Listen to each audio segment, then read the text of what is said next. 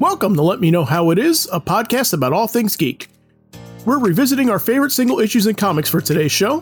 Thanks for listening.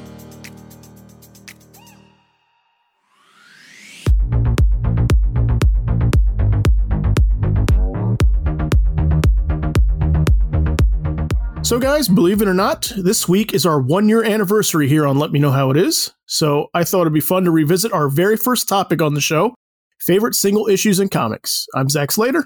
I'm Frank Melman. This is Tommy Smithereens. And I'm Clifton. So, single issues, one and dones as they are sometimes called. We each did 3 last year, but there are literally thousands to choose from, so let's do some more. Happy anniversary, guys. Happy anniversary. Someone start us off. The one that brings to mind my favorite issue, and I completely forgot about, but I remember reading it, and it was just a nice, quick issue, action-filled. It was G.I. Joe number 21, Silent Interlude. Oh, nice. Yeah. I almost had that one. Isn't it a good one? I totally forgot how much I loved it because there was a callback to it in, I think, the second Joe annual in which they try to bring back that feel again, but it wasn't as great as as number 21. I love that dumb issue. And it's funny because I think there's certain rumors as to why it was a silent issue. Mm-hmm. In which, what do you got? Rumor has it that Hamill was rushed and he was a little late on the details of it. So in order to push it forward without missing the monthly, he just took out the dialogue. Oh, no kidding. Yeah. I never heard that. That was nuts. That's a kind of classic Marvel. I've not heard that either, but I can imagine that being a story coming out of the Marvel bullpen at that time. Yeah. Right.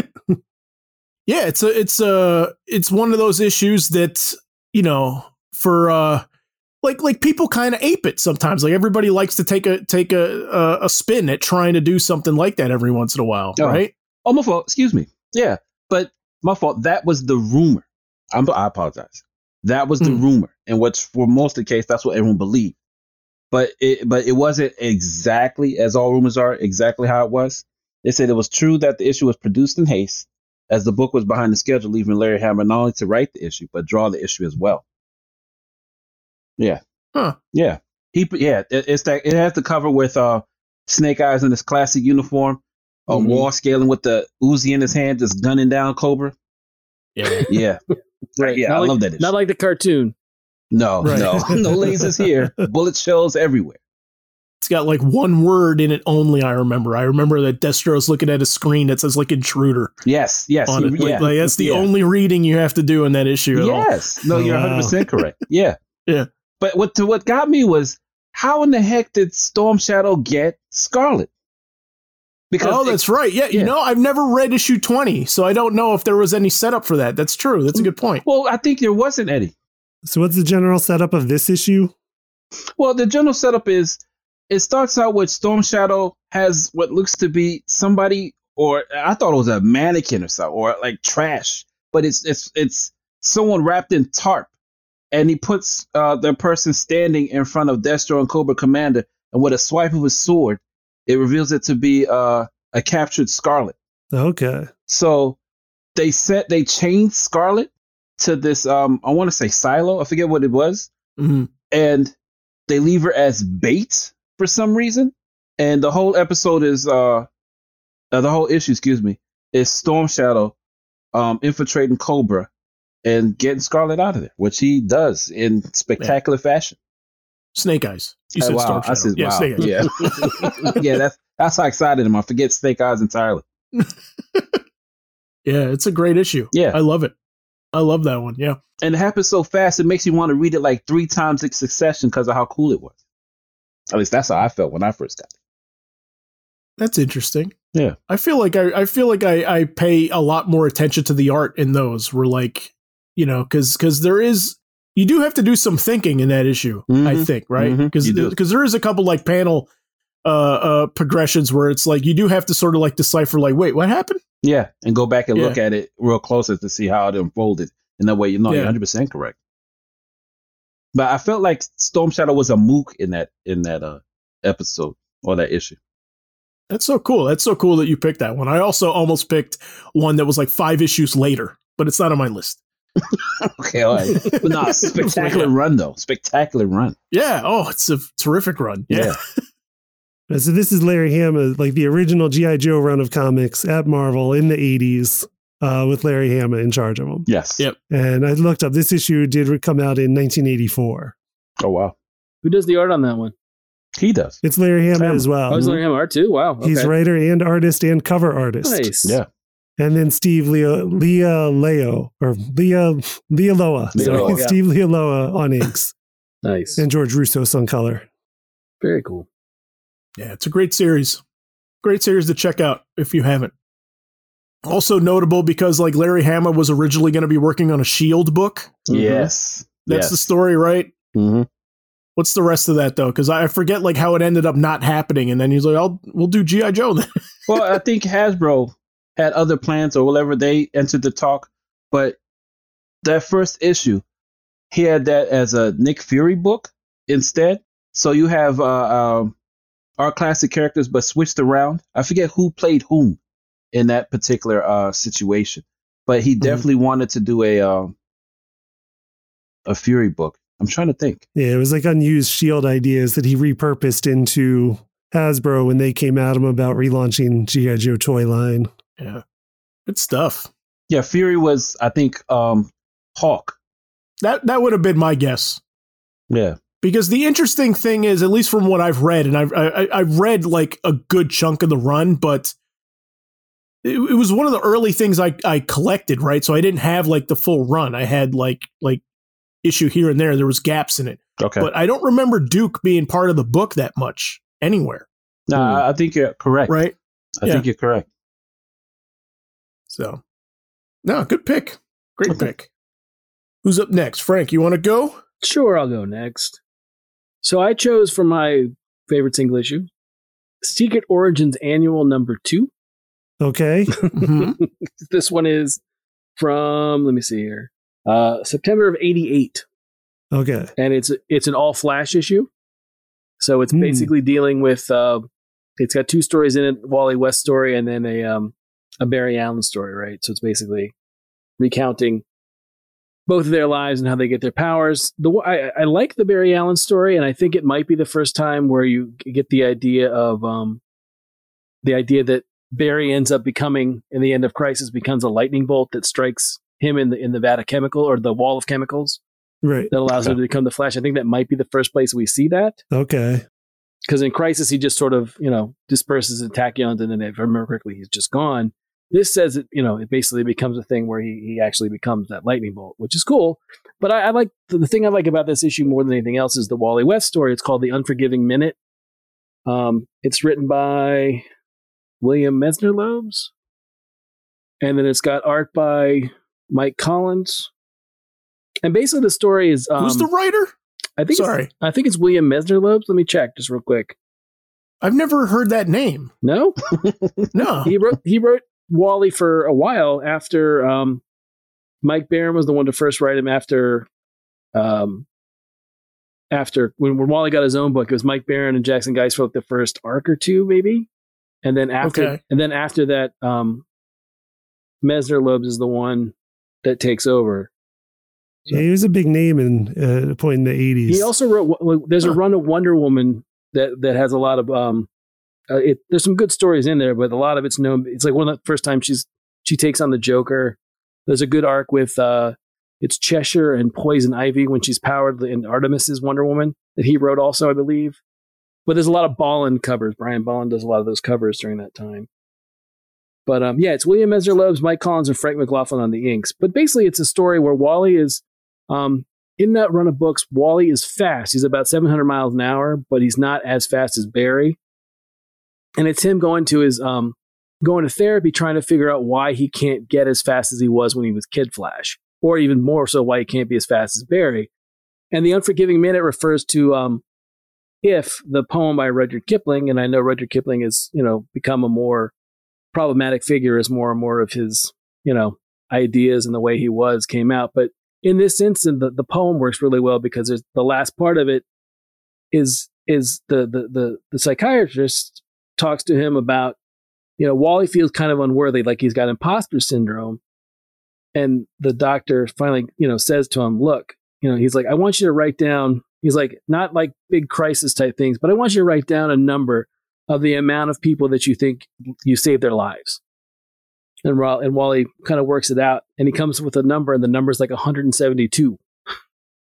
Okay.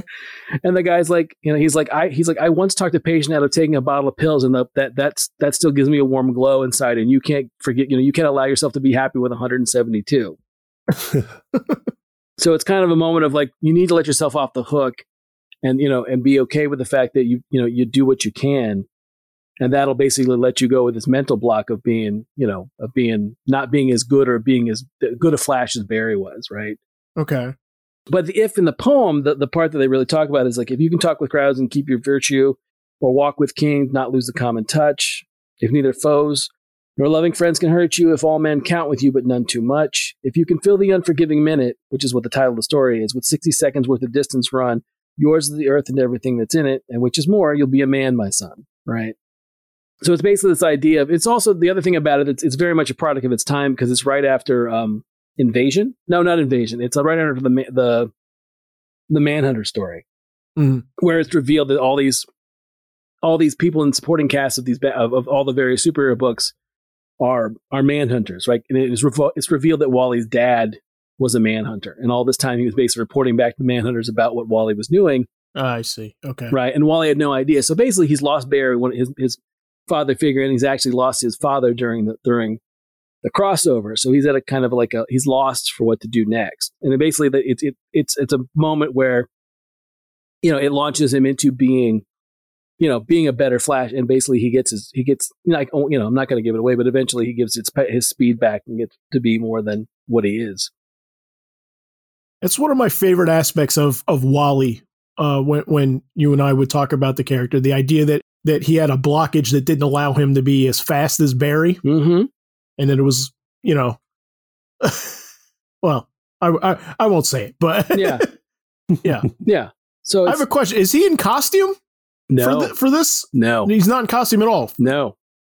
That's cool. It's typical. I mean, it's what I the other thing I love about it. I mean, it's Barry, like, basically on a couch, and he's in various spots. Like, what I like about it the most was, at the time we had all this grim and gritty stuff coming out because of Watchmen and Dark Knight Returns.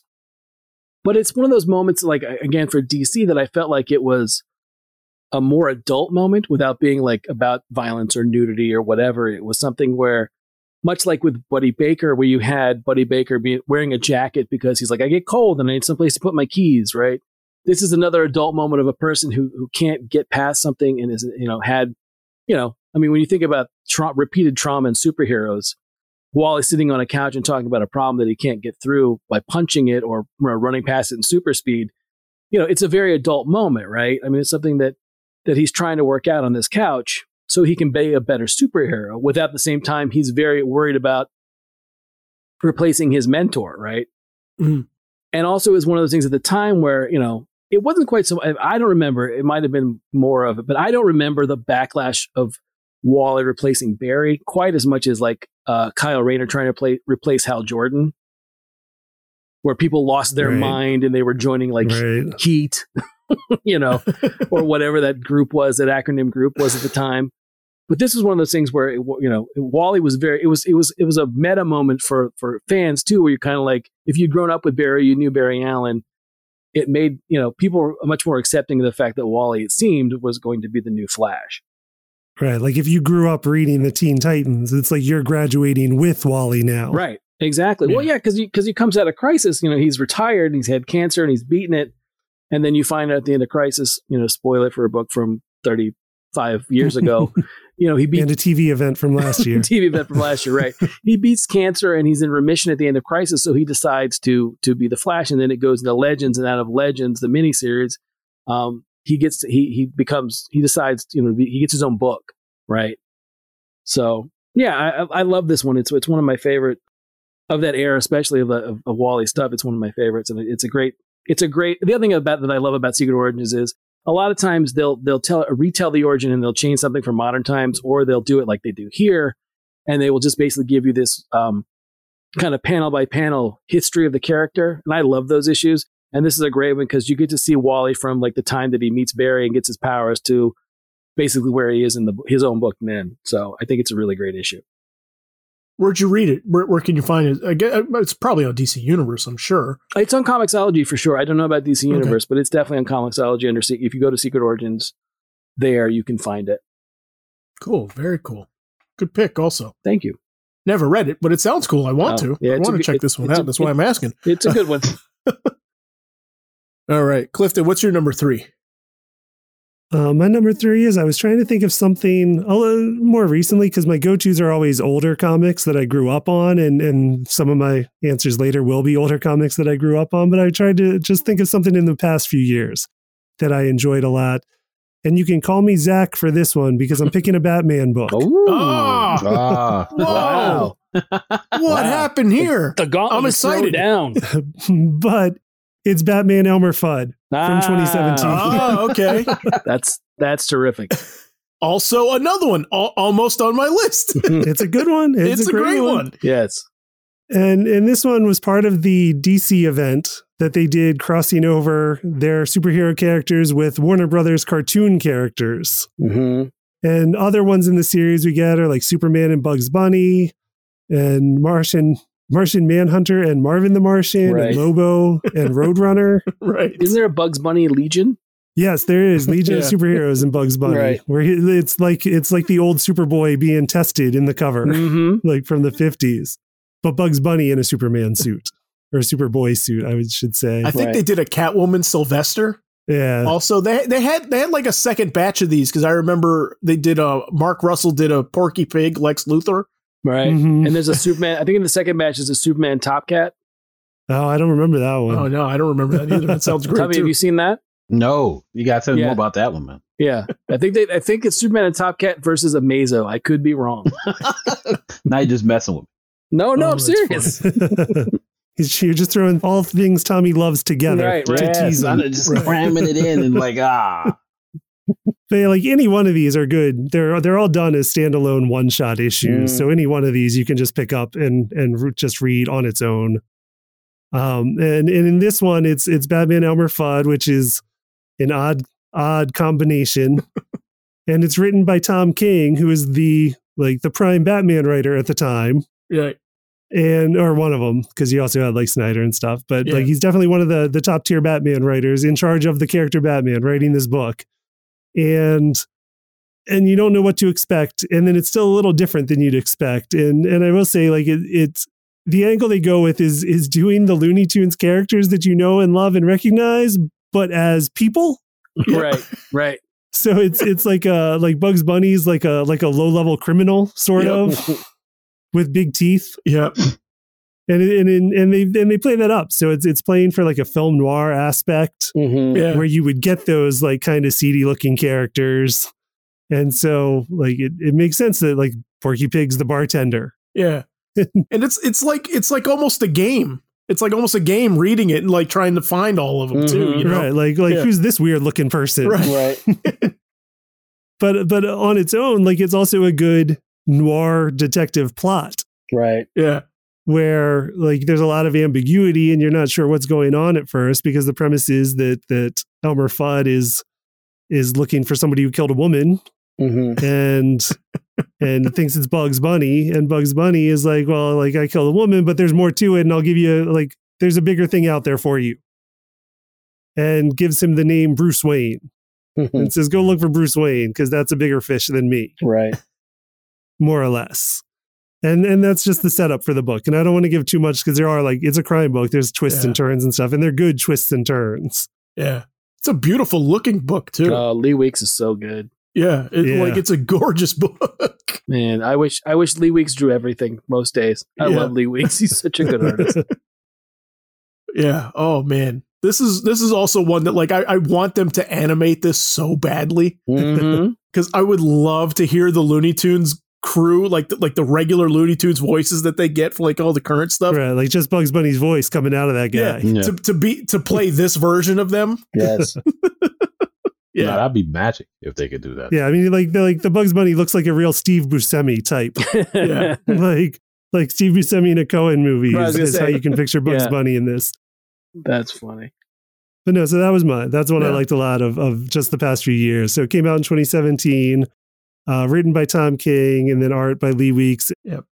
Very cool. And there is a quasi sequel to it that you may not have known about because I know you weren't reading Tom King's regular run. Mm-hmm. No, I was not. Right. Yeah. So much later. I mean, I couldn't tell you what issue it is, but it's like it's in the 60s, like 60s or 70s. He does kind of a sequel to it with Batman and the Roadrunner. Yeah. Makes it fit. It makes it fit nicely. It's cool. Nice. I'm shocked that in the first round, I've read 2 of these. Mm-hmm. Also, this never happens. We'll see how your streak keeps up. Yeah, indeed. Oh no, that's it. I'm sure that's it. It's over after this. It's over. So for my first one, I'm gonna do Secret Six. I guess I should specify Secret Six Volume 1 because there's been a couple of versions. Mm-hmm. Number 15, and this is written by John Ostrander. Okay, and art by I'm gonna screw up the name, but Jim Calafiore. That's it. You got it. Did I? Okay, nice. I'm on a roll 2021. And it's just like, it's a nice condensing of everything that you want to know about Deadshot. Like it's his origin, it's his family history, personal tragedy, like all of that stuff. Like it kind of a quasi like retelling of his first issue a little bit too. Like in like his first appearance from the 40s. Right. Like in moments. Back when he looked like the Mr. Peanut character. Yep. Yeah. Yeah. I love this issue. It's just, it's such a cool story. And I really love the art of Gotham in there because it's such like, I mean, we see seedy Gotham a lot, but this one feels like lived in also at the same time, which is really cool. I really, really love the look of this book. No, that's I remember that one. That's a good one. It's one of those, I think he writes, is it during Blackest Night or right after Blackest Night? I think it's right after. Okay, because he does. I think he does a couple during. He does the because they did those extra issues of books that were done, quote unquote, from dead books. Like Catwoman gets one and Suicide Squad gets one, and I think he does. Either he and Gale writes it together, he writes it, but he also was able to write after that for Secret Six. Yeah, I love Ostrander. I think Ostrander's a great writer. He doesn't get quite as much due as he should, but I remember this one. No, he really doesn't. Does it touch on the miniseries at all? I mean, if you didn't read the miniseries, you'd miss it. Okay, completely. Like it's kind of referenced in conversation. Okay, here and there. I mean, the miniseries we're referring to. I mean, God, what year was that? Like 88? Yeah, it's right around. It's right around the first year, second year of Suicide Squad when Ostrander was doing it with Luke McDonnell. It's a Father Kramer issue, right? Yes. Okay. Yeah, Father Kramer. For those who don't know, if you ever read Ostrander's Suicide Squad, you absolutely should if you like Suicide Squad. The only reason that we have movies or video games or animated anything is because of Ostrander's run on Suicide Squad. So go to Comixology or wherever I'm sure it's on, was it DC Unlimited? DC Universe, whatever. DC Universe Infinite. Possibly by now. Jeez. Okay. Look it up. But it's worth checking out. They're great books if you like the Suicide Squad or good comics in general. And it'll get you ready for the movie this year because James Gunn has cited it as his inspiration and main influence for his Suicide Squad movie. Yes, sir. Is Ostrander's run. Along with the main team and Amanda Waller, Ostrander fills out the support staff at Bel Rev. And Father Kramer is the priest there that the super villains can talk to after mission or before mission if they want to. And Father Kramer is the character he brings back for these issues. So really good stuff. Yeah, great, awesome cover too. I never did find out who did the cover, but I mean, if you've seen a pinup of Deadshot, chances are it's this cover. Yeah, you know what I mean. Yeah, it's awesome. Yeah, fun issue. Yeah, no, I like that one a whole lot. But I was also glad that he brought back that character because, sometimes supporting cast characters don't make it out of the books they were in. Mm-hmm. They're only in that book for a short time or whatever. There's not everyone's Jimmy Olsen or Lois. So. Yeah, well, I mean, like going into Suicide Squad for a second. I mean, it is interesting that it's its own cast. It's not a supporting cast made up of the supporting cast or people related to the characters in the book, right? Like it's got like its own thing, right? It's not like Captain Boomerang's people connected to him. You know what I mean? Right. Yeah. No, you're right. Absolutely. Yeah. Which is cool. Mm-hmm. Yeah, Secret Six is definitely like the a worthy follow up to Suicide Squad, Ostrander's Suicide Squad. I would say they flex some of the same muscles. Yes, absolutely. Yeah. So all right, but I'm curious to see what Tommy's second pick is now because I want to know if I've read it also. I think you have. I mean, it's a throwaway. Frank has mentioned it before. At least to me, if nobody else. Mm-hmm. I was gonna bring up Spider-Man versus Wolverine #1. Oh, it's a good one. Yeah, it's a one. Okay. Did you read that, Zach? I don't think I ever had this one as a kid. I remember like my older brother, my cousin might have had it, but I don't know that I actually read this. Ironically enough, my older brother is how I came into contact with this because I was strictly a X-Men person at that time, and this is probably the most mature Marvel comic I've ever read at that particular time. In which, looking back at it, it's heavy as far as what it introduces and stuff. I mean, so much death. I mean, I almost thought I was reading a Punisher comic book. What was introduced in this one? I mean, and then you guys laugh because I'm all into death and stuff. But but what's crazy about this one? This has major changes within Spidey's universe. Yeah, and it's brought in and out with the great guest star with Wolverine, and a lot changes with Spidey's world with just this one issue. And it's not like it was heavily advertised. No. I thought it'd be just some glorified team up issue. Mm-hmm. But the ramifications to the character, I think, are just being felt now. Is what I'm hearing. Yeah, it's only been something that at the time it just sort of happened, and you're sort of stunned and shocked that it happens, and then it's not dealt with again, like you said, till recently. I know there's, I want to say, I know it's Dan Slott when Dan Slott was still on Amazing, and I want to say it's Marcos Martin was the artist on it, mm-hmm. Where they start where it's talked about. What was one of the things where, like, when Bendis took over New Avengers, I was hoping and praying that since you had Spider-Man and Wolverine on the same team, they were going to have a conversation about what happens there in Germany, but they don't. They do not. No, not that I know of. I could be wrong, but I never saw it. So, what's the setup of the book, though? Basically, it starts off with Spidey doing the Spidey thing, Black Costume Spidey, the one I like the most, in which he fails to or he comes across the dead bodies of a mom and pop shop. Mm. Come to find out, they were former KGB, and Ned Leeds has an idea of who it is, and he wants to take a photographer out to Germany to go investigate if that's really the person that's behind this. So of course Peter gets picked, and at the time Peter is grieving over many deaths that happened within his he's not able to save the lives that were lost in his area. So he's like in a way tired of being Spider-Man in that grief. And he thinks that this little excursion would take his mind off it. So he leaves his costume behind. So he doesn't think he needs to be Spider-Man for this. And what eventually happens is he's more embroiled with it than he ever was because of an incident that occurs there. And he comes across Wolverine, who has direct ties with the killer of the KGB agents that were killed in his burrow. I mean, I could go into more detail. Yeah, don't spoil it. It's a great one. But it's a strong one. It's a very strong. And that was its own book, or that was like a Marvel Comics Presents or something. It's a standalone one shot. Spider-Man versus Wolverine. Okay. Spider-Man versus Wolverine. Tommy, you wrote that? Christopher Priest. Yes, he did. Well, he was still Jim Owsley at that point, but yes, Christopher Priest wrote that. Yeah. Yeah. Huh, I never knew that. Has a pretty good Wolverine fight at the end. Oh, a terrific Wolverine fight. But yeah, they legitimately hit a stalemate in a way that you would accept. Yes. But what's interesting is one of the few stories you get Peter who doesn't pull his punches because he knows the foe he's up against. Yeah. Yeah, there's a part where he's pounding Wolverine in the face and talks about how Wolverine won't stop smiling. Yeah.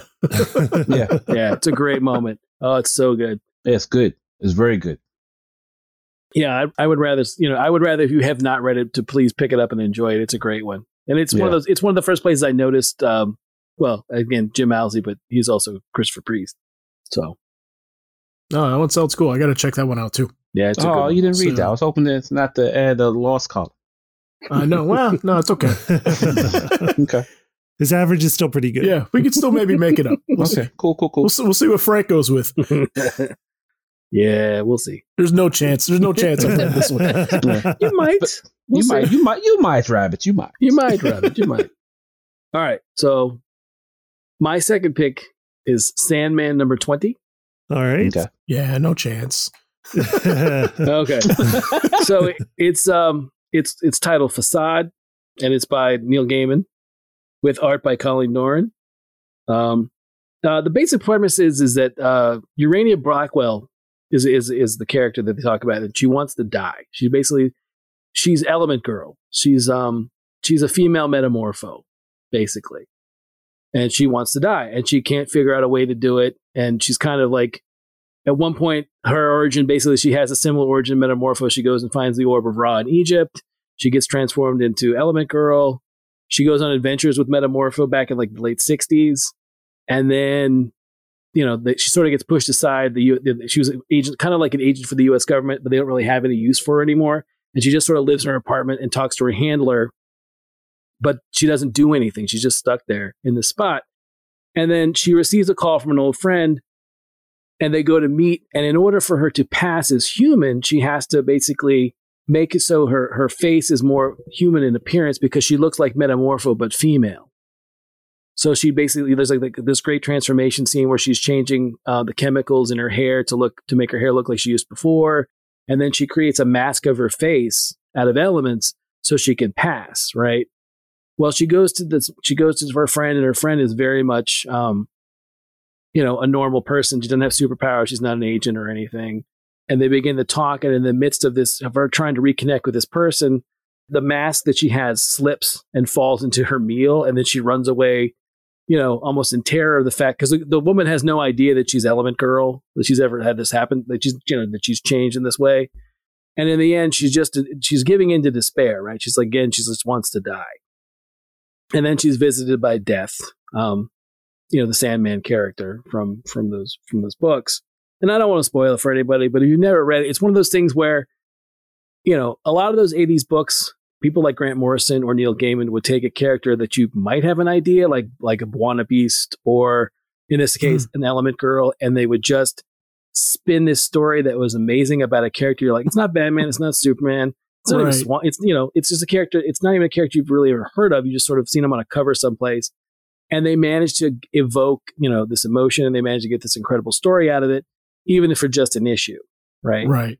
Yeah. They take a character that like even DC doesn't care about. It's right. Like, yeah, right. Yeah, do what you want. Like, right. And they managed to create a fair amount of pathos and feeling for this character that, again, DC never would, she was in limbo forever. Right. And I don't think she makes another appearance again in DC continuity until New 52 during Jeff Johns' run of New 52. They introduced a new Doom Patrol, and I think she's part of that Doom Patrol at one point. Okay. But yeah, it's a great issue. If you've never read it, it gets me every time. I love that issue. And it's one of those things where people, kind of wonder, like, or debate about Sandman being, is it DC continuity? Right. Or is it this completely standalone thing? And that's one of the ones you point to, and they're like, no, like it's got continuity to it, because like she legitimately was a character that was introduced in the early Metamorpho comics in the 60s. Mm-hmm. That he brought out and dusted off. Yeah, well, it's one of those things where, I mean, a lot of times when people talk about Vertigo and all those early, those books, people seem to forget, like, Swamp Thing was the same way, where Swamp Thing was really rooted heavily in DC continuity and DC characters. It shows up in Crisis. Right, yeah. There's a great issue where they're on the Monitor's satellite, where they're looking at all these characters from DC. But, I mean, early Sandman had a ton of Dr. Destiny appears, the old JLA villain appears in the first like 4 or 5 issues. Right. It's one of those things where Neil took, a lot of those characters and like you said, dusted them off and put them in. And this is another one within the first 2 years, but no, like Dave McKean was on those covers. There's another one of my favorite covers from the entire run is, I believe, Scott Free, Mr. Miracle, and all these locks and chains on the cover. But this one I love. I love the Dave McKean cover with Facade for Element Girl in this issue in particular. Yeah, you can revoke my geek card here. I've never read any Sandman. Okay. You'd like it. None of it. It's really, I mean, again, it's one of those things where you'd like it more than, whatever your reluctance is. There's a lot more to it, like I said, that ties into the DCU for a while. When it goes full Vertigo, they sort of lean away from it and then don't really pick up more DC stuff until the end. But early on, there's a lot. Well, that's the thing that surprised me, that when you told me like no, it's like it's in DC continuity, and it always struck me like I always imagined that it was sort of like a standalone book thing, like kind of its own universe, and I was like, what? Like it's in DC universe proper? You know, I don't know why I never read it. It's just like I've never been opposed to it. It's just like I just haven't found it. You know, like well, I mean the basic breakdown of the story is that there's an Aleister Crowley type guy, who's rich, who basically figures that he wants to live forever, and the way that he's going to do it is he's going to trap Death, one of the Endless, and he makes a mistake and captures Morpheus, the Sandman dream, by mistake, and keeps him in this basement. Well, and I think I was explaining this to Tommy a week or so ago, the idea that in doing so, like the world has to fill the vacuum, right? So he's in this basement and trapped for like 60 or 70 years, and while that happens, you have like Wesley Dodds fill that space in the universe because he's the Sandman, right?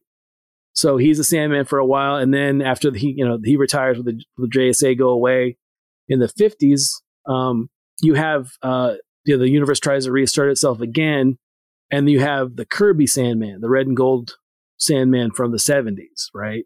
Okay, when Kirby tried to dust that property off and put that back out. So it's what I again, Neil weaves all this stuff around it to say that no, there were other Sandmen, but they weren't the same thing as Morpheus, the god of dreams. Right. So that's cool. Zach, don't feel bad. I'm with you. I was deterred from it as well. It's like looking at Sandman and there was no prominent capes. You get the feeling that it wasn't part of the DC universe, especially with the covers. Mm-hmm. Yeah. And then on to top it off, everyone that read it was a girl. Yeah. It was like nobody I knew read it. Not to say that I just felt like it just wasn't my type of comics. Well, not initially. I think initially it was your more typical at the time, what you would think of as your comic book store clientele. Yeah. But it was open to everybody. So it was notable that women were reading it too. Right. I mean, Martian Manhunter is in Sandman. Yeah. It's one of the Martian Manhunter, Dr. Destiny, Scott Free's in it, like Mr. Miracle, Superman's in it, Batman's in it. Like I said, there's a fair amount of characters that It's just, like I said, and then like I said, there's a lot of obscure characters like this too. It's the same thing with like at the same time you had, Animal Man was out. That's with the same time with Grant Morrison, and at one point, before it was a Vertigo book, Hellblazer was technically a DC book. And Swamp Thing was where it all starts, because Swamp Thing was, for a while that book too is strictly, it's got its origins within the DC universe. Right. So cool. No. But you can read it this year if you want to get ready for the upcoming Netflix show. Right. Yeah. Right. Because our friend Devon wrote in to mention that he was surprised we didn't say we were looking forward to that show. Right. And I told him, it's because I forgot it was coming. Right. Or I would have said I was looking forward to that show and are looking forward to 2021 episode. Yeah. So that one is coming from Netflix, and I'm excited about it. Didn't know it was filming on my end. Like I knew it was coming. I didn't know it had started. Like I thought they were still writing it, but no. Yeah, no, I think they started. That's cool. Well, Netflix has a great way of hiding stuff, as far as they don't announce it till they want to. Yeah, that is true. Yeah, come watch it. They are quiet on stuff until it's like it's out tomorrow. Yeah, right. All of it. So what's your number 2, Clifton? So my number 2 is going back and going to spin off a little bit from Tommy's, because it's a Wolverine comic. Wow. Ooh. Not set in Germany, but set in Poland. Okay. And it is Wolverine number 32 from 2005. Oh, I think I know this one. It's a good one. Titled Prisoner Number 0 by Mark Miller with art by Kari Andrews. Okay. Right. And then the colors are Jose Villarrubia, and letters on this one are Randy Gentile. Okay. And it is it's a done one and done story. It seems like it's not connected to any of the other issues, particularly in Mark Millar's run leading up to this. This was his final issue on his run of Wolverine at that time. Mm-hmm. Okay. And it is a good one. It is a good one to go off on, to leave the book on. And it's just a one-shot kind of story where you don't need to know anything other than who is Wolverine, which everybody now knows from pop culture. So anybody, if you know who Wolverine is, you can read this issue. And it plays into the aspects of Wolverine that we've seen in, movies, comics since, where like he was alive through a lot of history because his power just keeps him alive and going. And this one is set in Poland in 1942. Mm-hmm. And he shows up. We first see him in a concentration camp. Mm-hmm. And we don't really get much explanation about why he's there. Most of this story is actually written by perspective, or seemingly by perspective, of the concentration camp guards, the commandant in charge of the prison camp in general. And Wolverine has no lines in this book. Okay. And it's done from this point of view where it's you're not in Wolverine's point of view. You're in the point of view of somebody who doesn't know who this person is or what they are or what they're capable of. And so when he first shows up in the camp, he appears to be a defiant prisoner. And so, of course, they shoot him in the head and think they're done with him. And this was at a time when he wouldn't have had his adamantium skeleton yet. So he was a little more vulnerable. Right. And like bullets just didn't bounce off of him. They'd keep him down for a little bit. So that is why they think he's dead. But of course he's not. And he comes back. And then what would happen if you shot somebody in the head and then they come back later? Yeah, you freak out. And that's the angle of this book is that they play with that. So they try it again and it doesn't take this time either. Right. So it's basically told from the perspective of these people being tortured by what they think possibly is a ghost or something. They don't know what's going on, but it's told very much like a ghost story, and it's done very, very well. It's probably one of the best issues Mark Millar did of Wolverine, I think. And art by Kari Andrews is fantastic, especially with the colors of Jose Villarrubia, who's a phenomenal color artist. Yep, absolutely. Yeah, it's a great book. Great book. It's been a while since I've read it. Is there some kind of like dedication to Will Eisner in that book? Am I remembering this correctly? Yes. I just had to reference the book. And at the very end of the book, in the last page, there's a note in the final page splash panel that says, "For Will, with much affection." Okay. So I believe it was inspired and drawn from an idea from the great Will Eisner. No, that's really cool. Yeah, I seem to remember a little story. I can't remember where I've read it. It might have been in Wizard or something like that, where it was when Mark Millar like met Will Eisner, and that was back in his young days, and where he was like hanging out at bars and going out drinking and stuff like that. And it may have been at a convention that I can't remember, but he had like a bunch of buddies that were going out, and he's like, no, I'm good here. Like I got Will Eisner here. Like I'm gonna pick his brain for hours and hours and hours. And it just got like this cool sense that he was just like in awe of him, right? A little bit, because of course it's Will Eisner. Yeah. Yeah. Good book. Good book. Loosely referenced a little bit, sort of in The Wolverine, right? The second one. That's the one in Japan, right? That's the one that starts out in World War II, right? It's a mix of that one, and it's also a mix of was it Wolverine 19 something? There's an Eduardo Rizzo and Brian K. Vaughan. It's like a 2 or 3 issue mini where Wolverine. It's around the same time where Wolverine, and I think the stuff with the atomic bomb. So it's got to be 42. So it's got to be around the same time, but it's the same kind of premise. But I think he's in a Japanese internment camp or in a Japanese. Right. Yeah. But yeah, it's a good one too. But they're both they borrow from both of those. Yeah.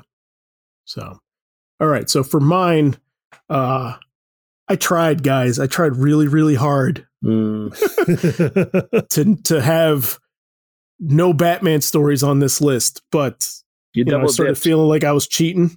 Right. So I was cheating on the character, so I had to put it on. So this is a Batman and a Joker issue, but I think I found like a really good Joker issue that is not talked about ever. Okay. Right. So it's not Five-Way Revenge. It's not anything like that. So this is Batman Gotham Adventures number 31. So it's called Chaos at the Hands of the Joker. So this is in the animated universe. This is like in the Red Sky era.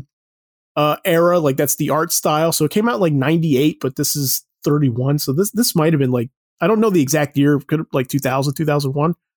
And so the setup here is it's a blackout issue. So Joker gets like an EMP from a group of scientists and sets it off in Gotham, where he's saying like it's going to be like a blackout. It's going to make everybody freak out, but it's going to be worse because it's going to kill everything. So your phones and your radios and everything's not going to work. Right. So this is before cell phones, but it actually like the story actually like still kind of works.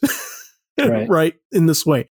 So basically the city's plunged into chaos with looting and everything like that. And Joker's loving it, right? Like people are afraid, people are paranoid, they don't know what's going on. And so, but because like the radios are out, like they're not getting any news. So people are like, they're speculating. They're like, is it the Russians? Is it the mob? Like what's going on? So the cool thing is that Joker loves the chaos that he's created, but at the same time, he wants credit for it. Right. And so it's just like it's just like a perfect Joker story in 22 pages. You know, has anybody read this one? No, I can't say. No, I've not. Oh yeah, I've read it. Okay, it's been a while, but I've read it. Yeah. So it's written by Ty Templeton. You know, a very, in my opinion, very, very underrated Batman writer who doesn't get talked about really. I mean, he did a lot of these adventure books and just so many of them are so good. Yeah, Ty Templeton's run on that book is really good. Yeah. And Terry Beatty on art. But what's cool about it too is that so it's an all ages book, so Joker doesn't kill anybody, right? Obviously, it's an all ages book. But what I like about it is there is a nod, like there's an explanation for why he doesn't kill anybody, and it's for eagle-eyed like readers and watchers of the show, like there's a reason for it. And it's tied to the Holiday Nights episode where he's doing the New Year's the New Year's scheme, and he's saying, you know, for my New Year's resolution, I'm not going to kill anybody for a whole year. So that takes place like in that year where he's trying to not do it. Yeah. So it's cool. And it's also like, and you get like a really cool, like hopeful Batman scene that's not unlike, you know, the feeling you get like in the Nolan movies, you know? Yeah, it's really cool. Yeah, the Templeton's run's really good. You know, I think they've only done Templeton's run in the digest reprints. I mean, I'm sure you probably find them online, but I don't think they did ever did like a fully sized reprint of those books, and they should because they're really, really good. Especially with the fact that isn't Templeton on the Batman Adventures, the continuing Batman Adventures right now? Yeah, the current one. Yeah, I think he is. Yeah, so that stuff's good too. But I don't know that this one ever got traded. I don't think it did, but it's on DC Universe. That's where I, you know, went back and read it. But you know, I mean, you can find these books at cons. I'm sure pretty easily whenever those happen again. Right. You know. So, all right. So we're gonna go around and do our number one. But first, however you find the show, listeners, please don't forget to like, subscribe, and leave us a review. And if there's anything you would like to hear Clifton, Tommy, Frank, and myself cover, be sure to leave a topic suggestion in the comment section. All right. So now, our number one pick. Tommy, what's your number one? My number one, I went away with story, just straight nostalgia. When I first got this book, I loved it incessantly. I didn't know it was a gateway drug to anime. Manga. It's going to be good. Oh my gosh. And it was subtle too, because I just loved it. But the more I talked about it, it made people like, oh, he's just drawn like this or he's just drawn like that. But at the time, I loved X-Men. And I didn't know what annuals were. So I picked up X-Men Annual Volume 1, number 10. I read this book probably 100 times because I love the art. It's probably the first appearance of the X-Babies. Yeah, I have this one. So it's not on my list. I just own the comic and love it. And it's also the first appearance in the X-Men universe of Longshot. And how he's introduced to their fold. And the story is so simple. I loved how it was. I loved how the detail it came, the colors.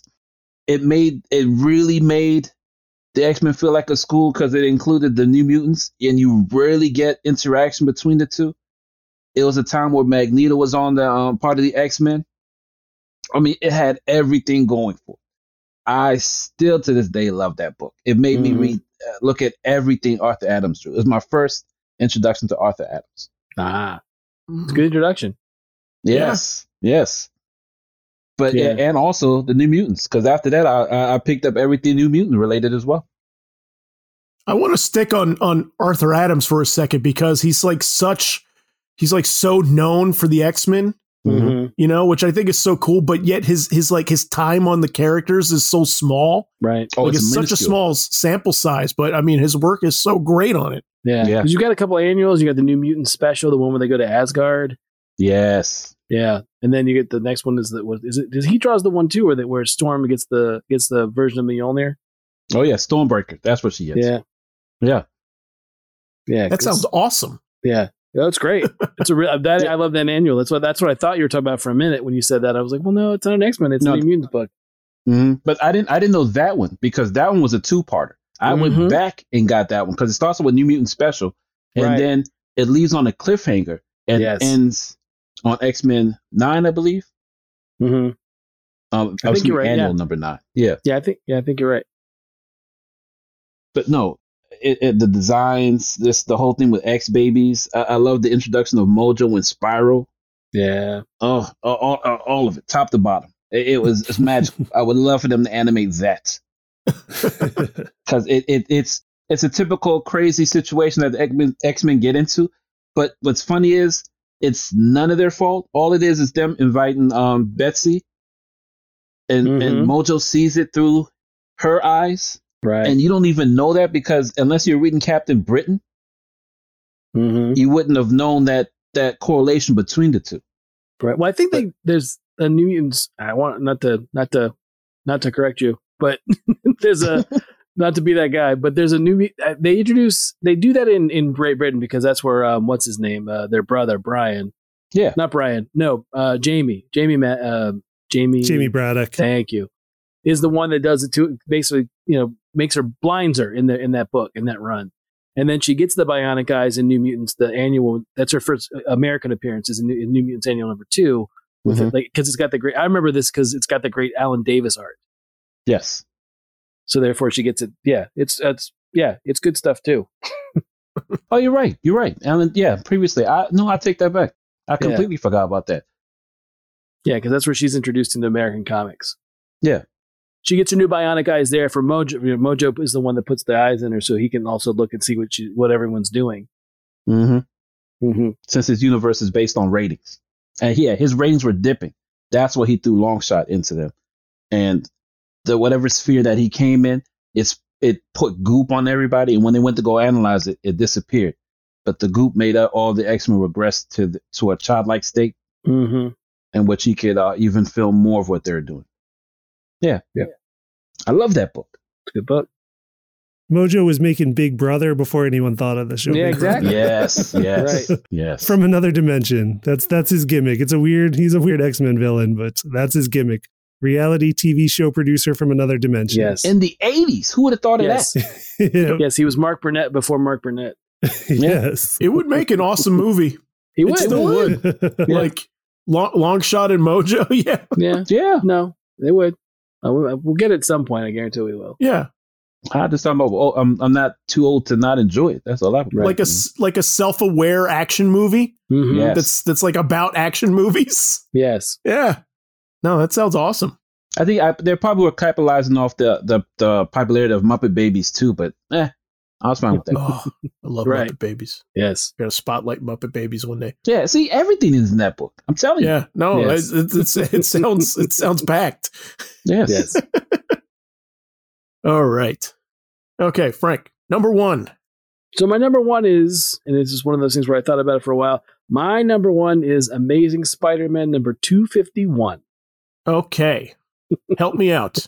All right. So 238, you have the introduction of the Hobgoblin, right? And there's this mystery in Roger Stern's run of for almost a year up through 250, the idea of who is the Hobgoblin and what's his deal.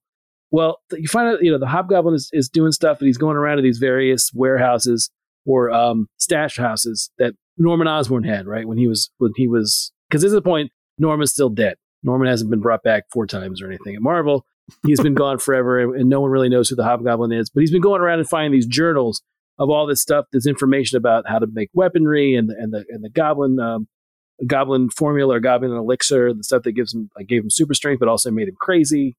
So he's been going around and finding this. Spider-Man's been trying to stop him, right? So this is like the culmination. There's a point where the Hobgoblin also gasps Peter, so is Spider-Man. So he doesn't have, for a couple issues, he doesn't have a spider sense. So that's why the other reason why the Hobgoblin's got this edge on him. And he doesn't have the ability to use it. Well, 250 ends with them fighting in his warehouse. Spider-Man's trying to stop him getting the last bit of these journals. There's a huge fire that picks up in 251. The fire catches on the journals, and then the Hobgoblin didn't have a chance to make any copies. So any of the information that he was going to glean from Norman is gone, and he's really pissed off at Spider-Man. So he jumps in this battle van that Norman had built and tries to run him over, and Spider-Man manages to grab underneath. So then they're hurtling through the streets of New York at 90 miles an hour, and nothing can stop this battle van. But there's a moment where Peter manages, to get from the bottom to the front, and he's hanging on the front of this, this battle van that's going almost close to 100 miles an hour, right? And he's just pounding away at this thing, and it's a nice panel setup. The art is by Klaus Janson and Ron Frenz, which may sound like an odd combo, but you're going from Roger Stern and Klaus Janson doing the art on Spider-Man to Ron Frenz and Tom DeFalco starting their arc on this book. And it's a nice, 3 or 4 panels of Spider-Man just pounding away, and the Hobgoblin being like, you're wasting your time. It would take a concussive blast. You'd need this mortar shell to even break it. And it pulls back, and you can see that Spider-Man's about to break through. And that's, it's one of the few times Peter's not holding back. And it shows how, we get a lot of how strong Spider-Man is or whatever, but it's never really, I think it's a really nice display of his powers. Mm-hmm. So then the Hobgoblin runs through a building and thinks again that he's killed Peter, and he keeps going, right? Well, Peter's managed to get to the top of the thing. He manages to tear off this turret and pop inside, and they have, over 3 or 4 pages, they have a pretty good fight within the confines. It has a really good, the way it's drawn and put together and laid out, it's got a really good feeling of being, it makes you feel like you're in that midst of there's not a lot of wiggle room in this van, right? And it's pre-programmed, so it's driving along and they're fighting, and they end up hurtling toward the river, and then they crash into the Hudson, and they're still fighting in the midst of this. Water is pouring in, rushing into this battle van. They're fighting each other, and it's one of the things where Peter realizes the Hobgoblin's not gonna, he's punched him, he's not gonna get up, but the battle van's gonna explode because water's getting to all the circuitry, right? So the Hobgoblin's, he tries to save the Hobgoblin. The Hobgoblin comes to and is I'm not having this, and ends up blasting him and missing because Peter's got. Oh, and then the other thing is, in the midst of this fight, his spider sense comes back.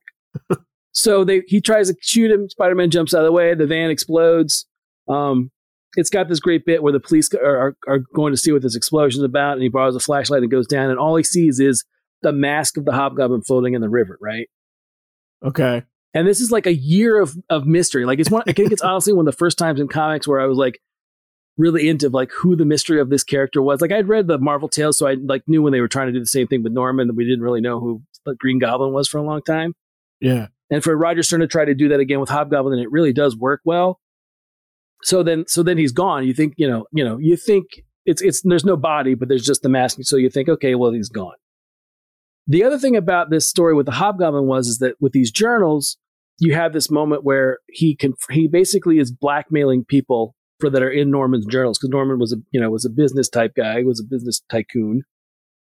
And one of the things that he has in these journals is he has the information that Jonah Jameson funded the Scorpion to be created, and funded the Spider Slayers. So basically Jonah would be he's going to blackmail Jonah and basically tell all these people that he did this. Well, Jonah, beats him to the punch, and Spider-Man comes to tell him, hey, look, I took care of the Hobgoblin. He's not going to be a problem anymore. And Jonah's like, well, I've already decided to write the story. It's in tomorrow's paper that I created the Scorpion. That I had a hand in it, that I basically funded it because I hated you so much. Right. And resigns. And that's the other thing is it's one of the first times that Jonah just walks away from the paper and puts Robbie in charge. That sounds awesome. Then, if that's not enough, this is your epilogue bit. Ready? So Peter I can't believe this is all one issue. And Harry go to lunch, and it's basically a chance for these two old friends, guys have been friends forever, to talk about, about the Hobgoblin and his father's legacy. And Harry's like, how am I, it's long before, Harry's been the Goblin once, but it's not like it ends up when DeMatteis does it. It does the great run with Harry being the Goblin in around the 200 issue. So they're talking, and they're having this moment at the end. And, basically he's like, he's how am I going to live with, my father's legacy? He's like, no, Peter's like, you're going to do the right thing because you're not your dad. Right. Mm-hmm. And as a reader, you feel like, oh, that's great. They had this nice moment. And then all of a sudden, like, Peter's spider sense goes crazy. Right. And he's like, well, I don't understand what's going on. He goes behind a tree in Central Park. He puts on his costume. He starts swinging, and he gets to the little Central Park, and there's this giant structure in the middle of it. And he doesn't know what it is. And then he swings into it, and then Secret Wars happens. Oh, wow. Okay. Yeah. So that's why one of the reasons why I love this issue is because it leads into the next issue is like the first appearance of the Black Costume. Good grief. Yeah. Man, that's all one issue. Pack story into these books back in the day. Yeah. That's one issue. Like that's the one, that's the one. Crazy. Yeah. After 250, it's a great, that whole run, all of Roger Stern, again, Roger Stern, we're talking about writers that like Ostrander and, people that don't get their due, like Roger Stern for me on Spider-Man is just it's such good stuff. If you've never read that stuff, he also did a story about Spider-Man versus the Juggernaut called Nothing Can Stop the Juggernaut, which is really good. Yeah, classic. Yeah, oh yeah, this one's really great. I love all the Hobgoblin stuff. The funny side note about it is that when Roger Stern left the book, he told Tom DeFalco, the writer that was taking over, that who the Goblin was supposed to be. And Tom DeFalco thought it was a stupid idea and didn't use it. So all of the stuff that was, all the stuff that's left over, because all the setup for it within the year, it doesn't jive quite right. And it does lead into Spider-Man versus Wolverine. Oh, wow. Yeah. So it's a weird, funny thing that Tommy chose that one because it does play into that as well. So nice little web that we... sorry, the pun unintended. Nice little web though that we put together with all our books here. That's cool. Yeah. So yeah, I highly recommend that run. But that to me is that culmination issue. I've always loved it. Loved it since the first time I read it. All right, so let's go to Clifton. So Clifton, what's yours? We got some weird wavelength things going on because I've got an X-Men book as my number one pick today. Right. It is X-Men. God Loves, Man Kills. Oh, geez. That's a good one. Nice. Which was originally published as Marvel graphic novel number 5 in 1982. So technically it's a graphic novel, but it's only 62 pages, which is shorter than some of the other issues I've listed before when we've done this. So I feel like it counts as an issue. Sure. You can sit down quickly and read that 62 pages. And also, it's available digital now, and you basically pay the same price for it that you do for a modern single-issue new comic book, around $4 or so. So you can get it easily if you want to read it. But God, it's so worth it. Going back, I just reread it again just to refresh myself with it, and I hadn't read it in a little while. But I forget how much of what we know of as X-Men is actually in that book, right? More than many of the other X-Men books, even at the same time. Yeah, the setup of it is that the X-Men aren't facing their normal foes this time. They're not facing, the evil mutants. They're not facing, anything like Sentinels or government. They're having to debate a man named Reverend Stryker, who is a sort of televangelist with political aspirations. And kind of a cross between like a Pat Robertson and a Billy Graham. And it turns out to be one of the most dangerous foes they've faced. Yep. Is just this guy with hatred and an agenda. And the book opens with some horrific scenes. The scene is a lynching of 2 mutant children on a playground by a paramilitary organization. And the first, kind of shocking thing from the book is that it's not the X-Men who find them. It's not our normal characters. The first person we see who finds these victims after the attack is Magneto. Mm-hmm. And it's the first time it was presented where you as the audience think, maybe Magneto's onto something after all. Right, yeah. And like they set it up so you empathize there from the beginning. And it was the first time because he shows up once the X-Men are under attack in the book and shows up saying, look, I'm here to help. Right. Like we've got a bigger thing to face here. Right. And it was the very first time they ever hinted at Magneto's face turn. Right. And shocks the characters throughout the book. I will say this story was the loose basis for X2. Mm-hmm. Yeah. X-Men United, the movie. Yeah.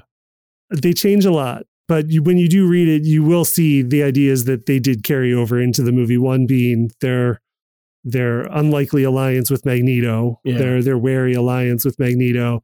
Also Stryker, who they turned into, like Black Ops military leader. Yeah. Mm-hmm. In the movie, which I feel like it is kind of he is a bigger villain in the book because like you've seen people like that and you've seen what power in real life those people have, right?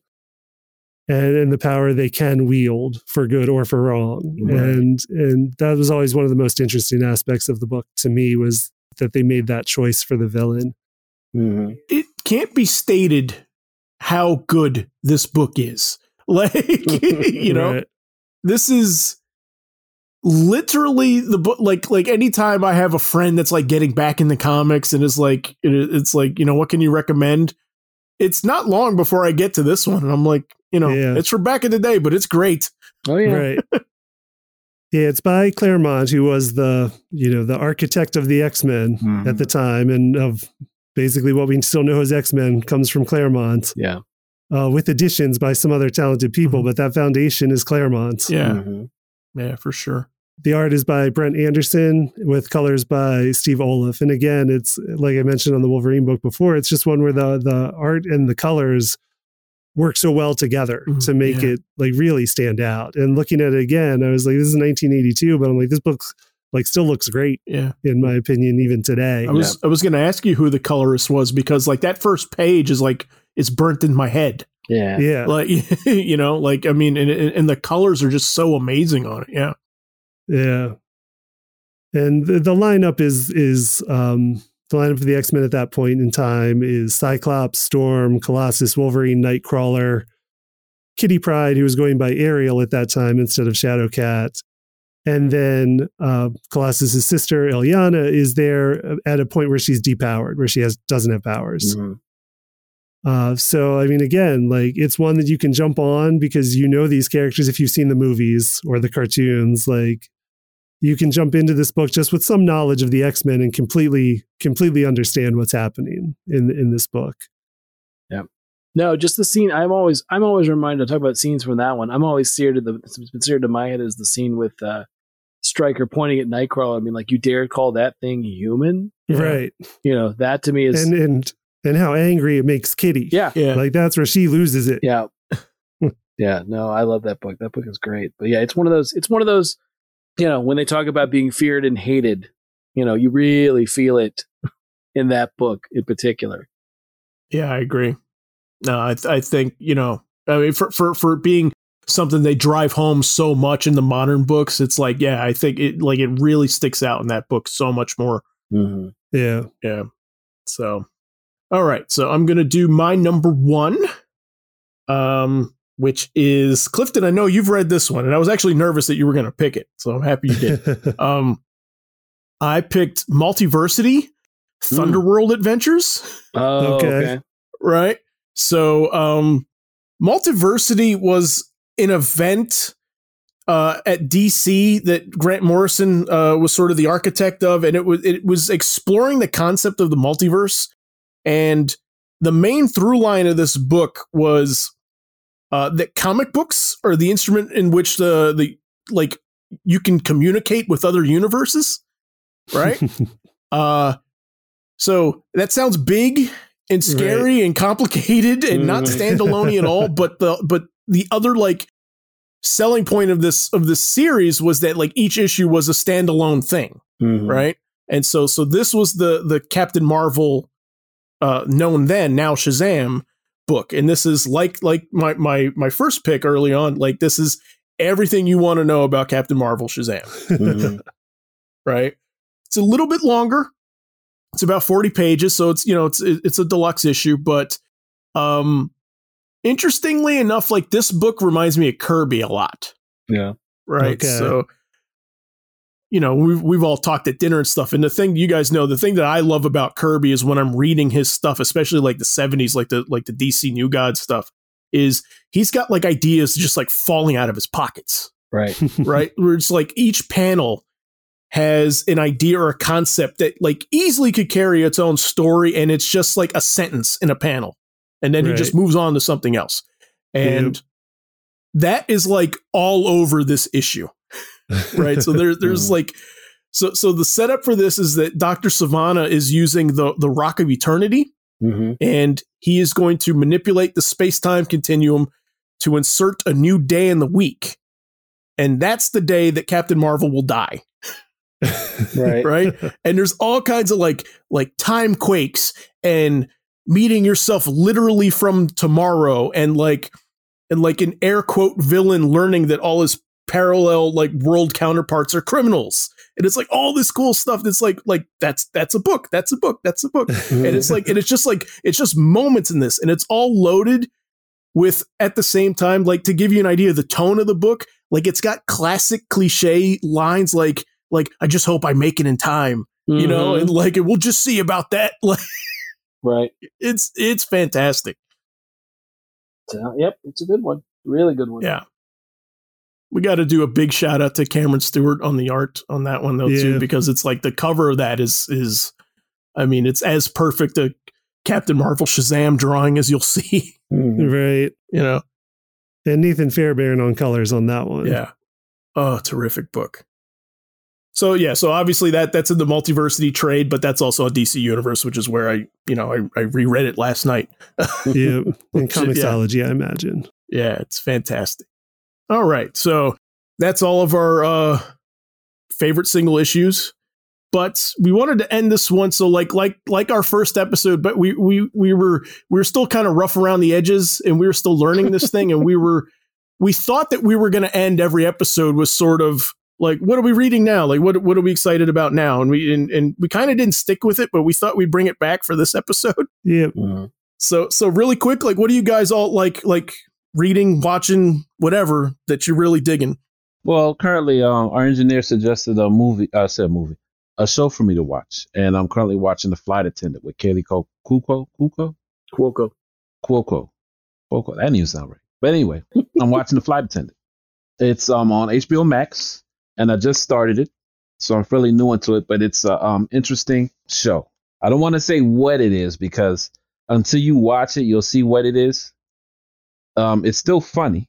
Okay. So, but it's not what Tushi was before. Sure. It's not Big Bang. Not Big Bang. Right. Not Harley Quinn.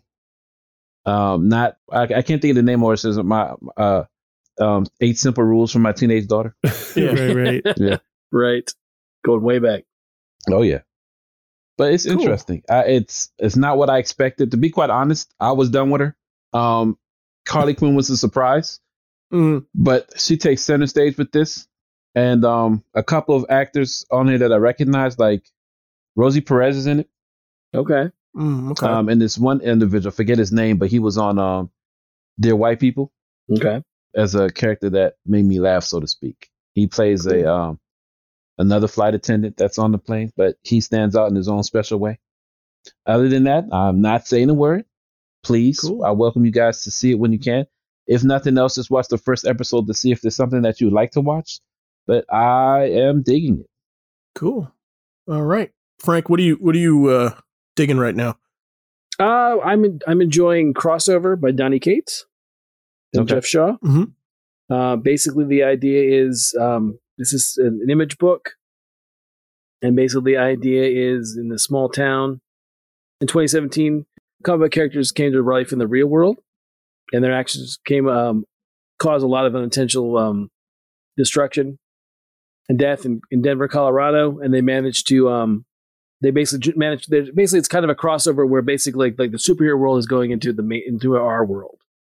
I know I think it's been explored in other things. I think in 1985 with Mark Miller was a similar idea, but I really liked the first issue. I thought it was a cool idea. It ends on a bit of not so much of a cliffhanger, but just of like a tease of what could come out of it. So I'm interested to see where it goes. I think it's on. I think issue 3 might be out now. I've not read issue 2, but the first issue that I read recently, I really liked. So cool. Okay, Clifton, you're up. I am late to the game on this one, but I finally started Cobra Kai. Season 3 just dropped. I'm only halfway through season 1, so I still got some ways to go. But so far in season 1, I'm definitely loving the show. Mm-hmm. I grew up watching, Karate Kid 1 and 2 countless times, and 3 and next Karate Kid less so, but I do like all of them. So I was happy to see more. And I just like, they look at it from everything we knew before from the story from a different angle. And I was afraid it was going to get a little too cynical, like a little too snarky. Right. And it doesn't. No, it does not. No. Like it does have heart all around so far. Yep. And while some people are being portrayed as antagonists this time, like they're not villains. No. Right. And some people who were antagonists before are protagonists, but not perfect protagonists, definitely flawed protagonists. So like, I like the layers and the depth that they're given to everybody in this. Yeah, it does a really fantastic job of keeping you off balance of who the hero and who the villains are. Yeah. It's really, really good. And who's the tragic characters. Right. And yeah, it does. Interesting. Absolutely.